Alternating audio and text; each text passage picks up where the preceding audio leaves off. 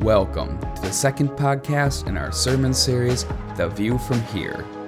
I'm Dan Rambeck, one of the elders at City on a Hill Church, located in Rosemount, Minnesota. Our service is live streamed from the Steeple Center every Sunday at 10 a.m. on both YouTube and Facebook. Paul Stiver will be continuing our series with a sermon called Believe, Living the Gospel of Jesus.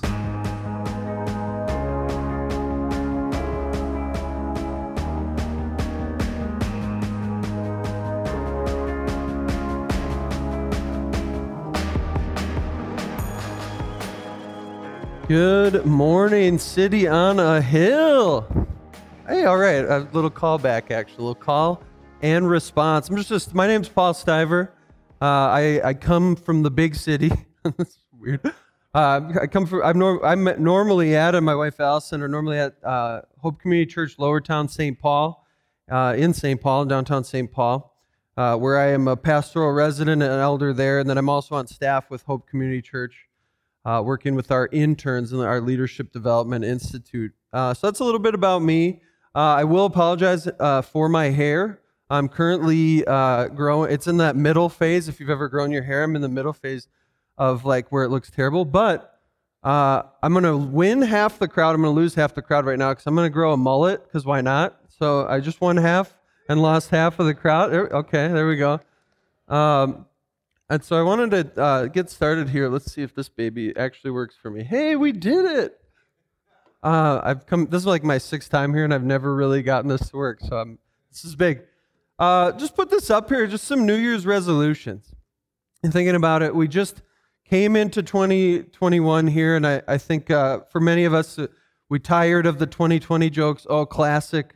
Of course, in 2020 this happened, and here we are now, just a few days into 2021, and maybe you're like me, you're looking at yourself or you're looking at the world and it's like, I don't think much has changed. We've got, these different resolutions. People might want to quit smoking or find a new job, enjoy life. That's an intense one.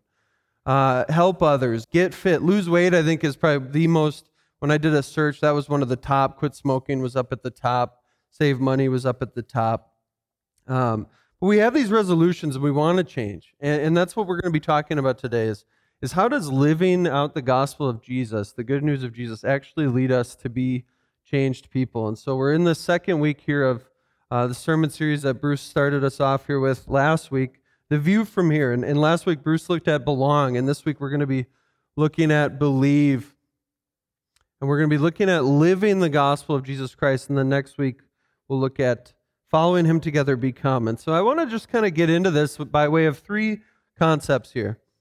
And real quick, so we're looking at living the gospel of Jesus, and I just want to explain, I think we've become overrun in Christian circles with this, gospel that, and we start to lose sight of what that actually means. When we say gospel, it means that Jesus Christ came to earth, the Son of God, that he lived the perfect life, that he died, and he rose again from the dead, and that now through him we have a pathway to true life. Only in him and in his resurrection life. And so that's when we say that. That's when I say gospel power, gospel knowledge, gospel power, perseverance. It's because of that, because he did that, that changes how I think about those secondary words of power, knowledge, and perseverance. And so if you're following along in your Bible today, whether handheld or actual paper Bible, they still make those. We're going to be in 2 Peter 1 for the most of our time today, and then we'll bounce around elsewhere. But 2 Peter 1, it's after Hebrews and James. It's New Testament. It's kind of hard to find. I don't know. I always have a hard time. And before 1 John, so near the end of the book, we'll be in 2 Peter 1, and I'm just talking about gospel power, that through our faith in the gospel, through our faith in Jesus, God makes us new. There's actually a power at work there. So let's look at that, starting in 2 Peter 1, 3 and 4. It says, his divine power has granted to us all things that pertain to life and godliness, through the knowledge of him who has called us to his own glory and excellence, by which he has granted us precious and very great promises, so that through them you may become partakers of the divine nature, having escaped from the corruption that is in the world because of sinful desire. And so we start off and we've got to get right into it. He's going to tell us it's his divine power that has granted us these things. And let's just see that for a second before we get into what does that mean. We've got to see here that God is a giver. God is generous. He's the one who has the divine power. And what does it say? He's granted it to us. He's made it available to us. God is not stingy. God does not hold back. And so we've got to see that. But so he's making the pathway open to us. Peter's telling us the pathway has been open to us for life and godliness. That just means holiness, resemblance of who God is. And he's done this through his divine power. So we've got to ask, what is this divine power? And so for that, we go to the New Dictionary of Biblical Theology, which just says this. The divine power does not imply the divinization of the individual, but a sharing of the divine nature by the believer. So the fact that we've been granted this divine power doesn't make us God, but that we partake in his nature, in who he is. And then he continues, perhaps equivalent to Paul, the Apostle Paul's indwelling of God's Spirit, or John's birth from above. And so he's called, the author here is calling out, when we see in Peter this idea of divine power granted by God, it's parallel to Paul saying we've been indwelled, we've been filled with the Holy Spirit. That God has actually given us his Spirit to dwell in us. Or by John saying we need to be born again, we need to be born of God. This participation in the divine nature is not something earned through human rights or effort, but it is a gift of God that leads in turn to ethical living. And we've got to have this impetus of the gospel. When we start to talk about ethical living, when we start to talk about how should I obey, how should I follow you, Lord, we can't start with trying to earn God's favor. We have to start with God's gift. And that's what this quote is showing us. That's what Peter's telling us. He's given us this gift, this grace. Another term we throw around is grace. We throw that around a lot, and it can mean a couple things. I'm just going to highlight two. Grace is unmerited blessing. First and foremost, that God has blessed me when I deserved it the least. And secondly, grace is supernatural sovereign provision. That God has not only blessed me when I deserve it the least, but he's supplied me with himself, his power, his Holy Spirit. He's providing for me in his sovereignty the way to follow him.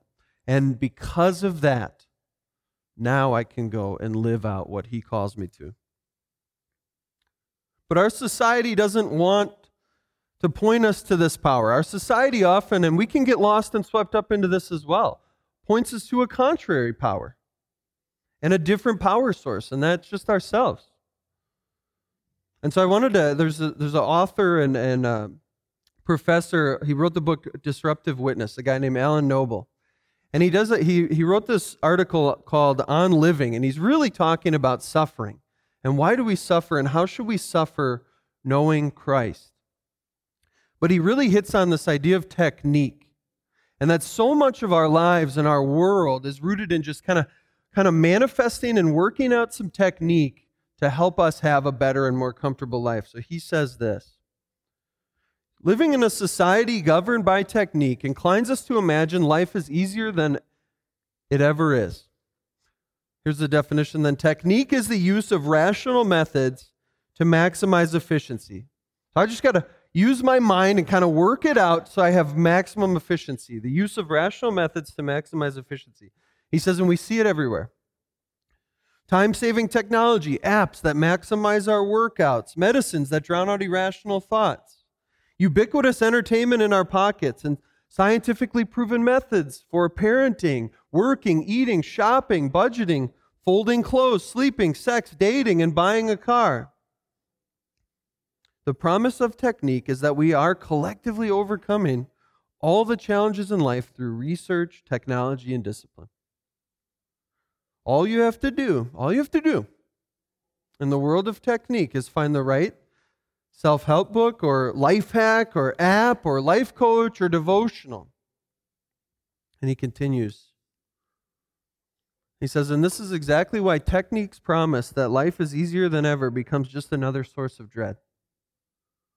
Now, we've really got to see what he's saying here. He says, if life doesn't have to be this hard, if there are answers and methods and practices that can solve my problems, then it's really my fault that I'm overwhelmed or a failure.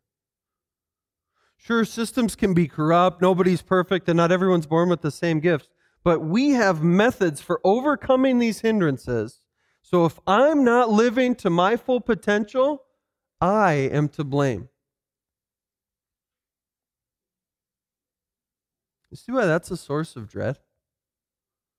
Why that can tear our hearts apart?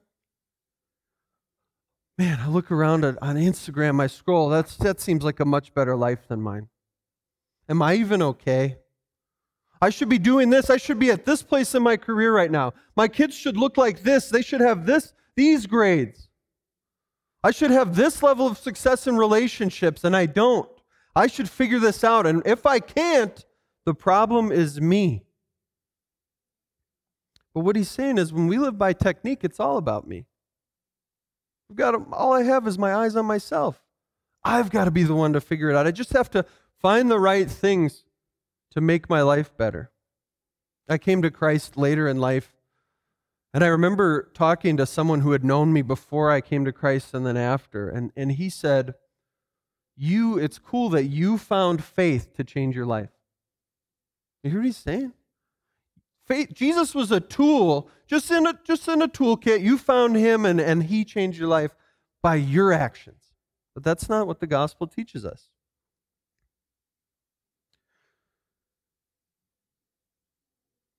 We look at these movie and TV characters, and it's so easy to admire the characters that can bend the world to their will. There's so many different anti-heroes now that they can bend the world. They're gifted in some way, and they can make the world serve them. But what if true life is not found by bending the world to our will, but by bending our will to the will of God? What if true life is not found by getting everything to work in our favor, but by saying to God, thy will be done, no matter what the cost? And so this is what Peter's calling us out on. And he calls us to remember that we have escaped from the corruption that is in the world because of sinful desire. We just sang about God so loved the world that he sent his son, but the world is corrupted. You think about corruption, the best illustration is probably rust. That if your car gets rusty, it gets to a point, there's nothing you can do. It's just going to keep rusting away. You can use sometimes that paint. I used some paint once. It did not work. Rain still got in. But we've escaped from the corruption that is in the world because of sinful desire. And this is the difference with the gospel and other religions. God supplies us the power to obey. He doesn't stop at just, okay, I'm going to justify you, but now you figure it out on your own, and if you can obey enough, you'll get to me. No.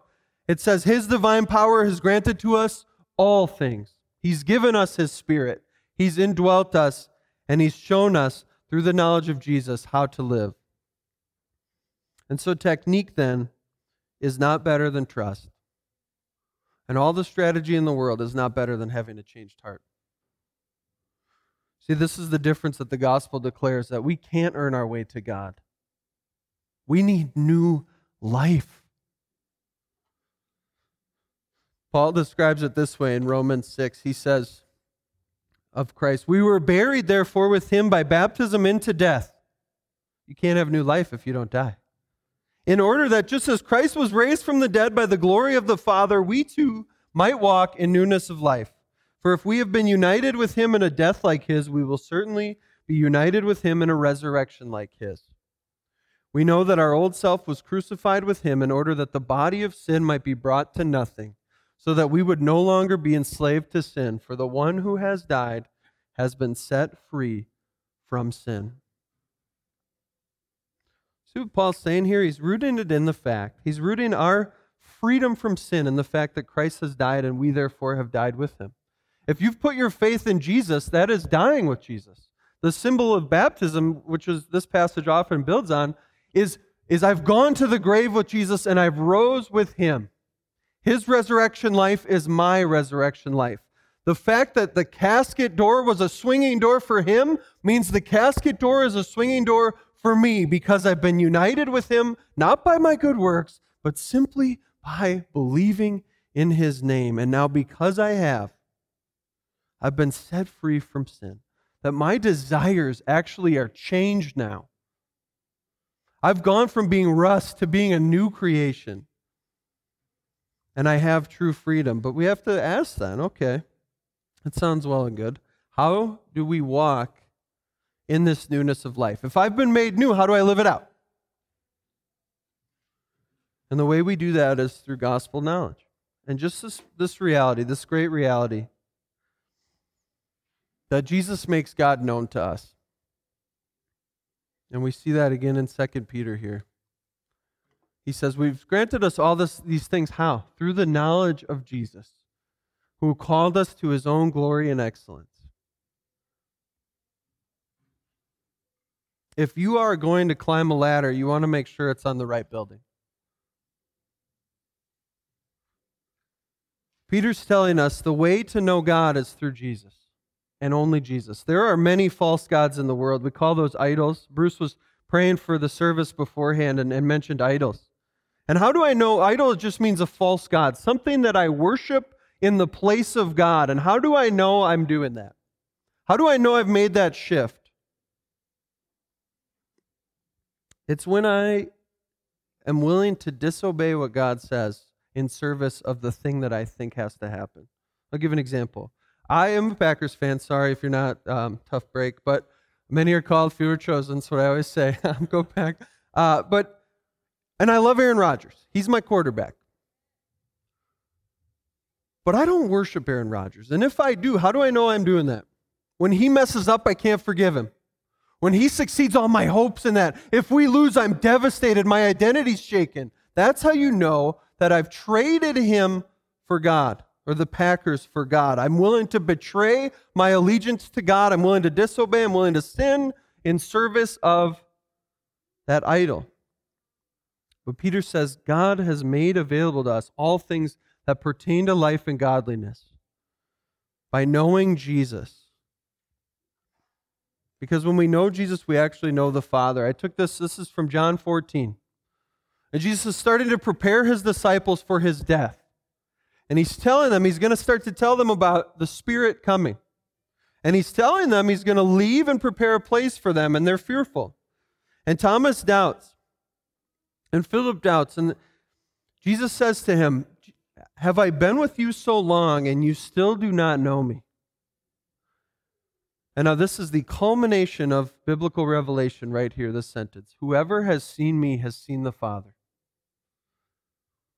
Genesis, all the way through Malachi, and now the New Testament have been revealing more and more of God. And now Jesus is saying, here I am. You are looking him in the eye. All religious and irreligious people are wondering who is God. And Jesus is saying, if you've seen me, you've seen him. This is the miracle of the gospel, that Jesus is the incarnate revelation of God. He's his Son. He's his imprint. He's his image. So to know Jesus is to know God, because Jesus came from God and Jesus is God. That's true knowledge. And we find that in the scriptures. There's a lot of, man, it's so easy right now on the internet to get pulled away by this news reporting or this conspiracy theory or all these different things. I feel like we've got so much information coming at us. How do we know what is true? We look to the face of Jesus. We look to the scriptures, and we let those determine what is true. We give the scripture highest authority, and we let that speak in even when it's uncomfortable.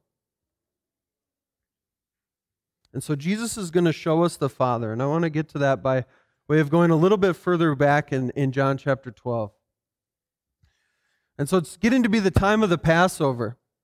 And it says, now among those who went up to worship at the feast were some Greeks. So these came to Philip, who was from Bethsaida in Galilee, and asked him, Sir, we wish to see Jesus. Philip went and told Andrew. Andrew and Philip went and told Jesus. And Jesus answered them, The hour has come for the Son of Man to be glorified. Truly, truly, I say to you, unless a grain of wheat falls into the earth and dies, it remains alone. But if it dies, it bears much fruit. Whoever loves his life loses it, and whoever hates his life in this world will keep it for eternal life. If anyone serves me, he must follow me, and where I am, there will my servant be also. If anyone serves me, the Father will honor him. And so these Gentiles are kind of lingering around this Passover feast. They've heard all about Jesus. These Greeks, the reason I say Gentiles, it says Greeks. And see what they do? They go to someone that maybe was more familiar with them. Philip was from Bethsaida in Galilee, so he might have some friends that are Gentiles, or he's grown up around them. So he's their inroad. Hey, can we see Jesus, bud? Can we get in? And it's really interesting what happens. When Jesus comes to realize that the Greeks are there, he realizes that all peoples are now starting to come to him, which means it's the hour that he's to go to the cross. It says the hour has come for the Son of Man to be glorified. Glory just means weight, the heaviness of a thing. You hear sometimes like when a celebrity walks in, there's a different weight. You feel the weight of it. And he says, the weight of who I am is going to be revealed. The hour is coming. He's going to reveal the Father. Michael Reeves in the book Delighting in the Trinity says this: Jesus is the glory of his Father, shining out from the Father, and perfectly enlightening us to see what the Father is like. Jesus reveals the Father. And now Jesus himself is to be glorified. That is, we are now going to see his innermost being and weight displayed. When Jesus goes to the cross, we're going to see who he really is. And Reeves continues, what does it look like? A seed dying to bear fruit, for he was speaking of his death. Astonishingly, the moment when Jesus reaches the deepest point of his humiliation, the cross, is the moment when he is glorified and most clearly seen for who he is. On the cross, we see the glorification of the glory of God, the deepest revelation of the very heart of God. And it is all about laying down his own life to give life, to bear fruit. So here we see the giver of life giving his life that we may have life.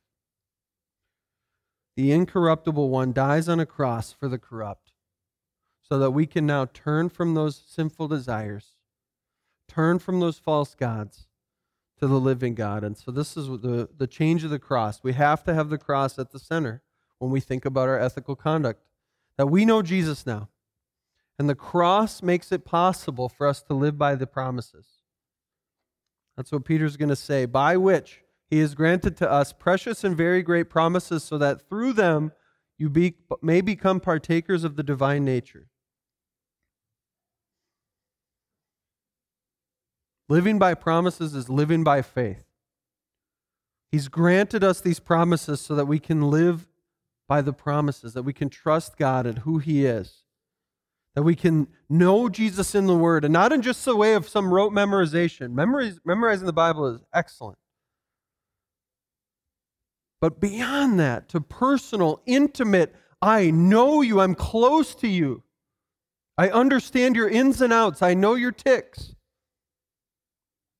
Life-giving, sustaining relationship, that's what we get. That's what Peter's saying. God's power has made this real for us.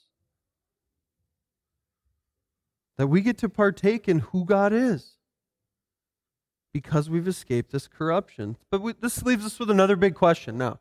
And that's a big word. Sanctification just means godliness, being made more holy, more like God. Who does the work in our sanctification? And I'm going to go to Paul first and then to Peter here. In Philippians chapter 2, the Apostle Paul is writing to a church in conflict, particularly a couple individuals are in conflict, and he reminds them of Christ coming down, being humbled to death on a cross, and now reminds them that Christ is exalted on a throne. But he says, therefore, because of that, my beloved, as you have always obeyed, so now, not only as in my presence, but much more in my absence, work out your own salvation with fear and trembling, for it is God who works in you both to will and to work for his good pleasure. Because of what Christ has done, Paul says, work it out with fear and trembling. But then what does he say? For it is God who works in you. Get to work. Why? Because God is at work in you. both to will and to work for his good pleasure. See, God delights in making us like Jesus. He's at work in us. And so we just lean into that. Peter's going to say it this way in our passage.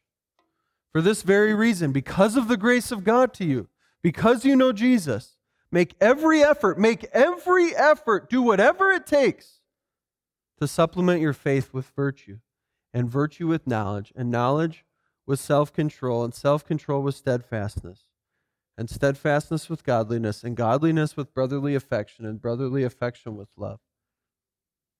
I love that this goes up from faith to love. That's the walk. Christian maturity looks like someone who loves well. He says, for if these qualities are yours and are increasing, they keep you from being ineffective or unfruitful in the knowledge of our Lord Jesus Christ, that knowledge that you've had. If you keep pursuing these qualities, because God's at work in you, it keeps you from being ineffective and unfruitful. That means we're going to be effective and fruitful when we live in this way. And in the knowledge of our Lord. For whoever lacks these qualities is so nearsighted that he is blind, having forgotten that he was cleansed from former sins. So we've got to remember the gospel. Peter wants us to call back to that. He wants us to remember that we were cleansed from our former sins so that we can be fruitful and effective. He wants us to remember that God has saved us by his divine power and by revealing Jesus to us.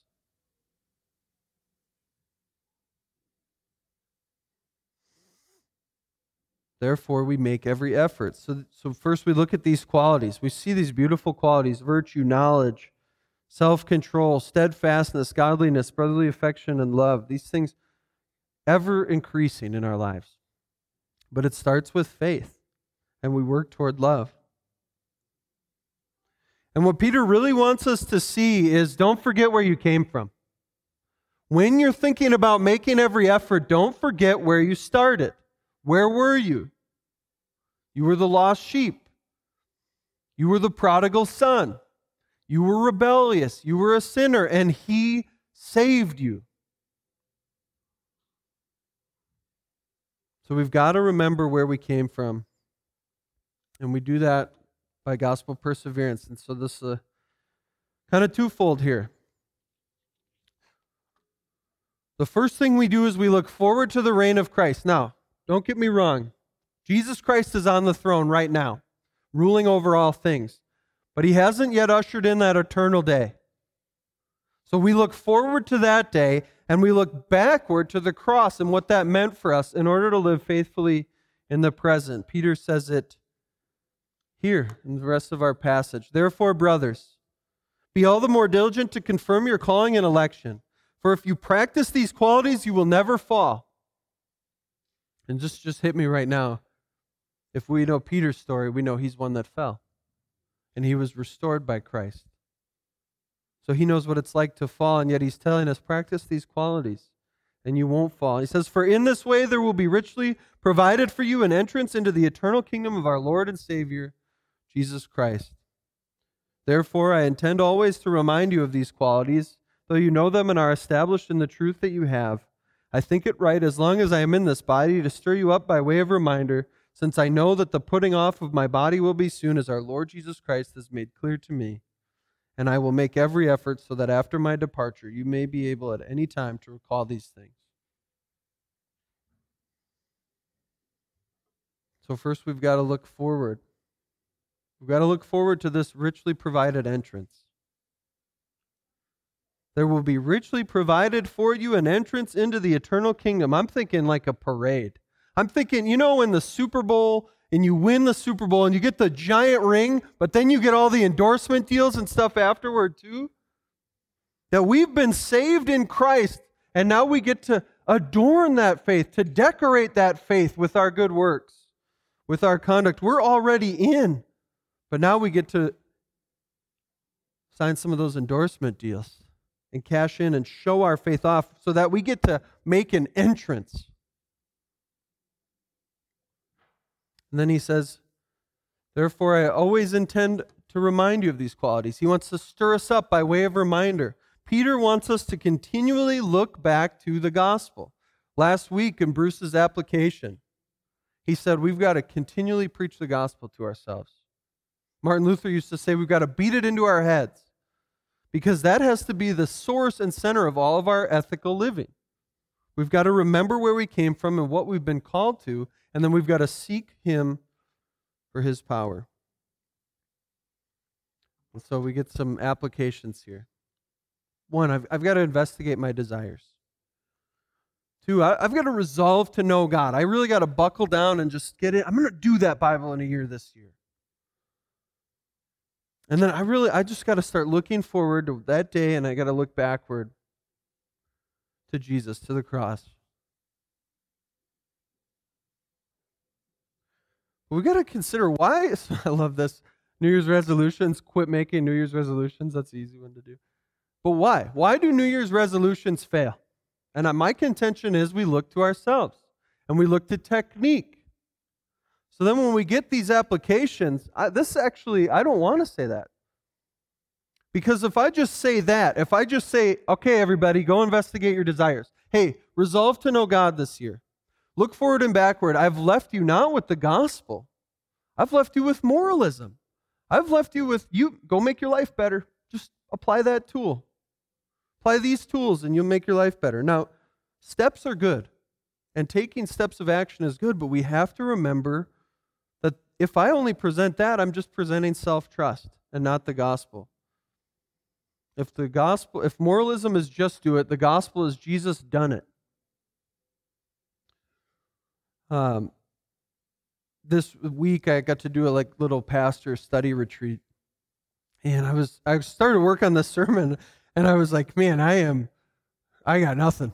I just was spiritually dry. I was unmotivated. I was not into it.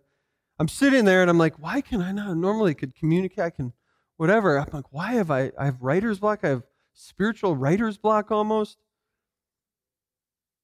And I was reminded of John 15:5, where Jesus says, apart from me, you can do nothing. And I realized I've been completely prayerless that morning when I was trying to work on that. I just thought, I'll get up, I'll just get it done. I got this. I do this for a living. What's so hard? And I forgot to depend on the Lord. I forgot where I came from. Thankfully, He reminded me, and the Apostle Paul reminds us, and we can actually apply this. Paul in Galatians 2:20 says, I have been crucified with Christ, and I no longer live, but Christ lives in me. And the life I now live in the body, I live by faith in the Son of God, who loved me and gave Himself for me.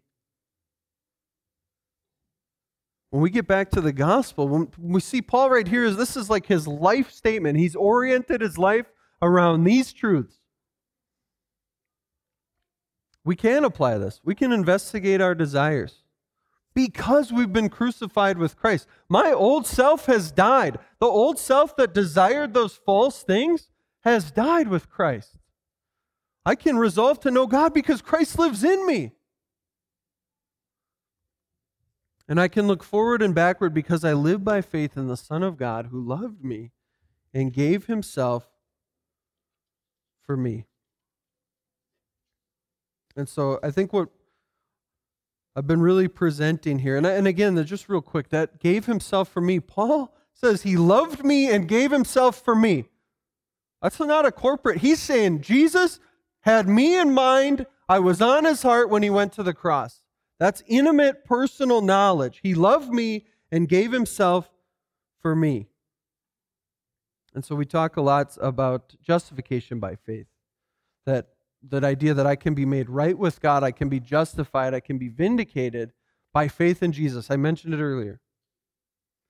That when I believe in Him, I get His righteousness. He takes my sin to the cross, I get His righteousness. It's the great exchange. And one way to describe that would be just as if I'd never sinned, which is good. And that's not wrong, but it's incomplete. Because justification isn't just as if I'd never sinned. It's just as if I'd always done everything right according to God. And that's what Jesus did. And by faith in Him, when God looks at me, that's what He sees. But there's another part of justification by faith, and there's sanctification by faith. That is, God makes me holy. God has already made me holy. 1 Corinthians 1 says that Christ became our sanctification. That if I'm righteous in Christ, that means I'm also holy in Christ. And yet I haven't arrived. By no means have I arrived. But I am. When God looks at me, he sees me as holy. And so the way then to be sanctified, to grow, is to believe the gospel. Sanctification is by faith, in the same way that justification is by faith, which means sanctification isn't, okay, God, you justified me, now it's all up to me. It means, okay, God, you justified me, now help me. You promised, now back it up.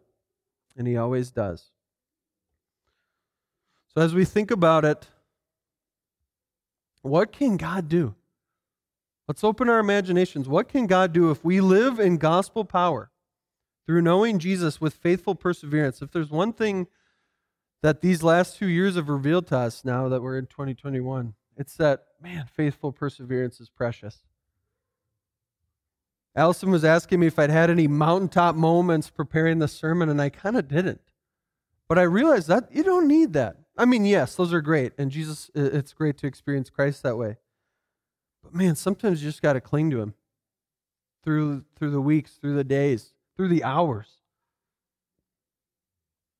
What can God do? Let's just think through 3. And this is just daydreaming. You can think through in your own life. Godliness, experiencing Christ's power. What if God really shows up this year for me to conquer sin? Now let's just apply it. One example is anger. That traditionally in my family, the men in my family have a lineage of anger. It's what we're known for. We got hot tempers. But what if Jesus changes me?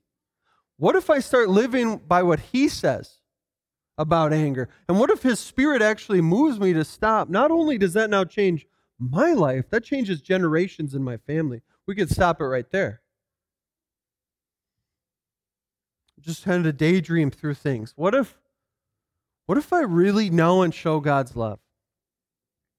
You know, we wake up every day, I know I do, I should say, with just a Grinch-sized heart. I'm just a curmudgeon until I get to know and understand who Jesus is. And my heart grew 8 sizes that day. I think it's 8. I didn't watch the movie this year. But what if we do? What if we persevere through loving hard people? I mean, we just came out of the holidays, and family can be tough. And then you realize, wait, I also contribute to that. I can be very hard to be around as well. But man, what if we just got to know how much Jesus loved us this year? And what if then that reflected back to how we loved others? And then lastly, mission, perseverance and pursuit. Again, it's so easy to lose our joy in the gospel. It's so easy to kind of get a little bit cowardly about sharing our faith. It just is the easier way. What if we just died to self this year? What if we realize that we have so much joy in Christ that we can't contain it? I got to tell people. I have to be willing to confront people that don't know Jesus and say, I think you're living in the wrong story. I think you're climbing the wrong ladder. But here's the reality of all these. Again, we can only do these if we're in Jesus, and we can only do these by faith. That I'll just go back to sin, or I'll go back to self-sufficiency instead of trusting in his power for godliness. That I'll just choose to get up every day and kind of remain a curmudgeon, remain a Grinch, instead of remembering how much he loved me and now displaying that to others. That I will choose the cowardice and the joylessness of not sharing my faith. That's where I'm going to go if I don't live in Jesus. But thankfully we can. We have Jesus. We know him.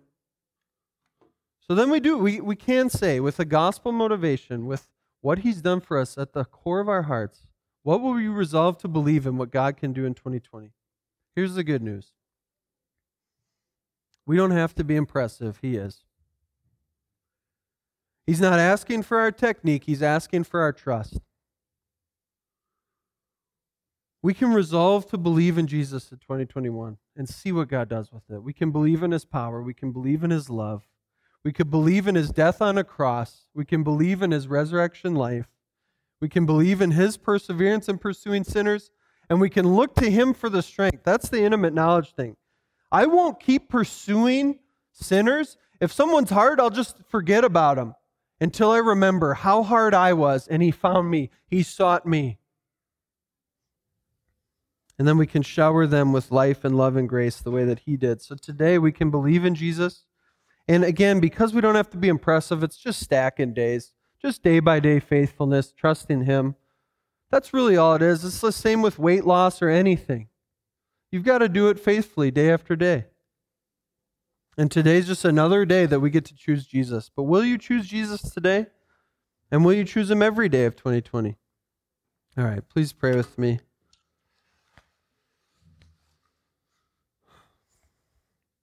Heavenly Father, we just look to you as the God of grace.